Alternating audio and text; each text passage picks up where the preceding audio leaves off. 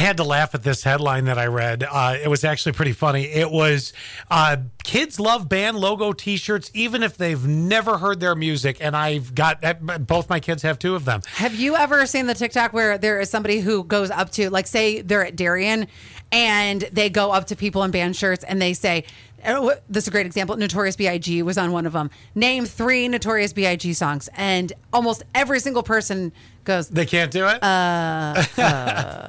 Yeah, because both Gavin and Lydia have a Nirvana T-shirt. It's the one with the X eyes. You know the one, smiley face kind of thing, X eyes? Yep. And Beastie Boys T-shirts. Do you think Lydia can name 3 Beastie Boys songs? Yes. She knows Sabotage is one of her favorites. Then Fight for Your Right to Potty. Yeah, Fight for Your Right to Potty. That's exactly right. That's another favorite. Exactly. So, yeah, she's good.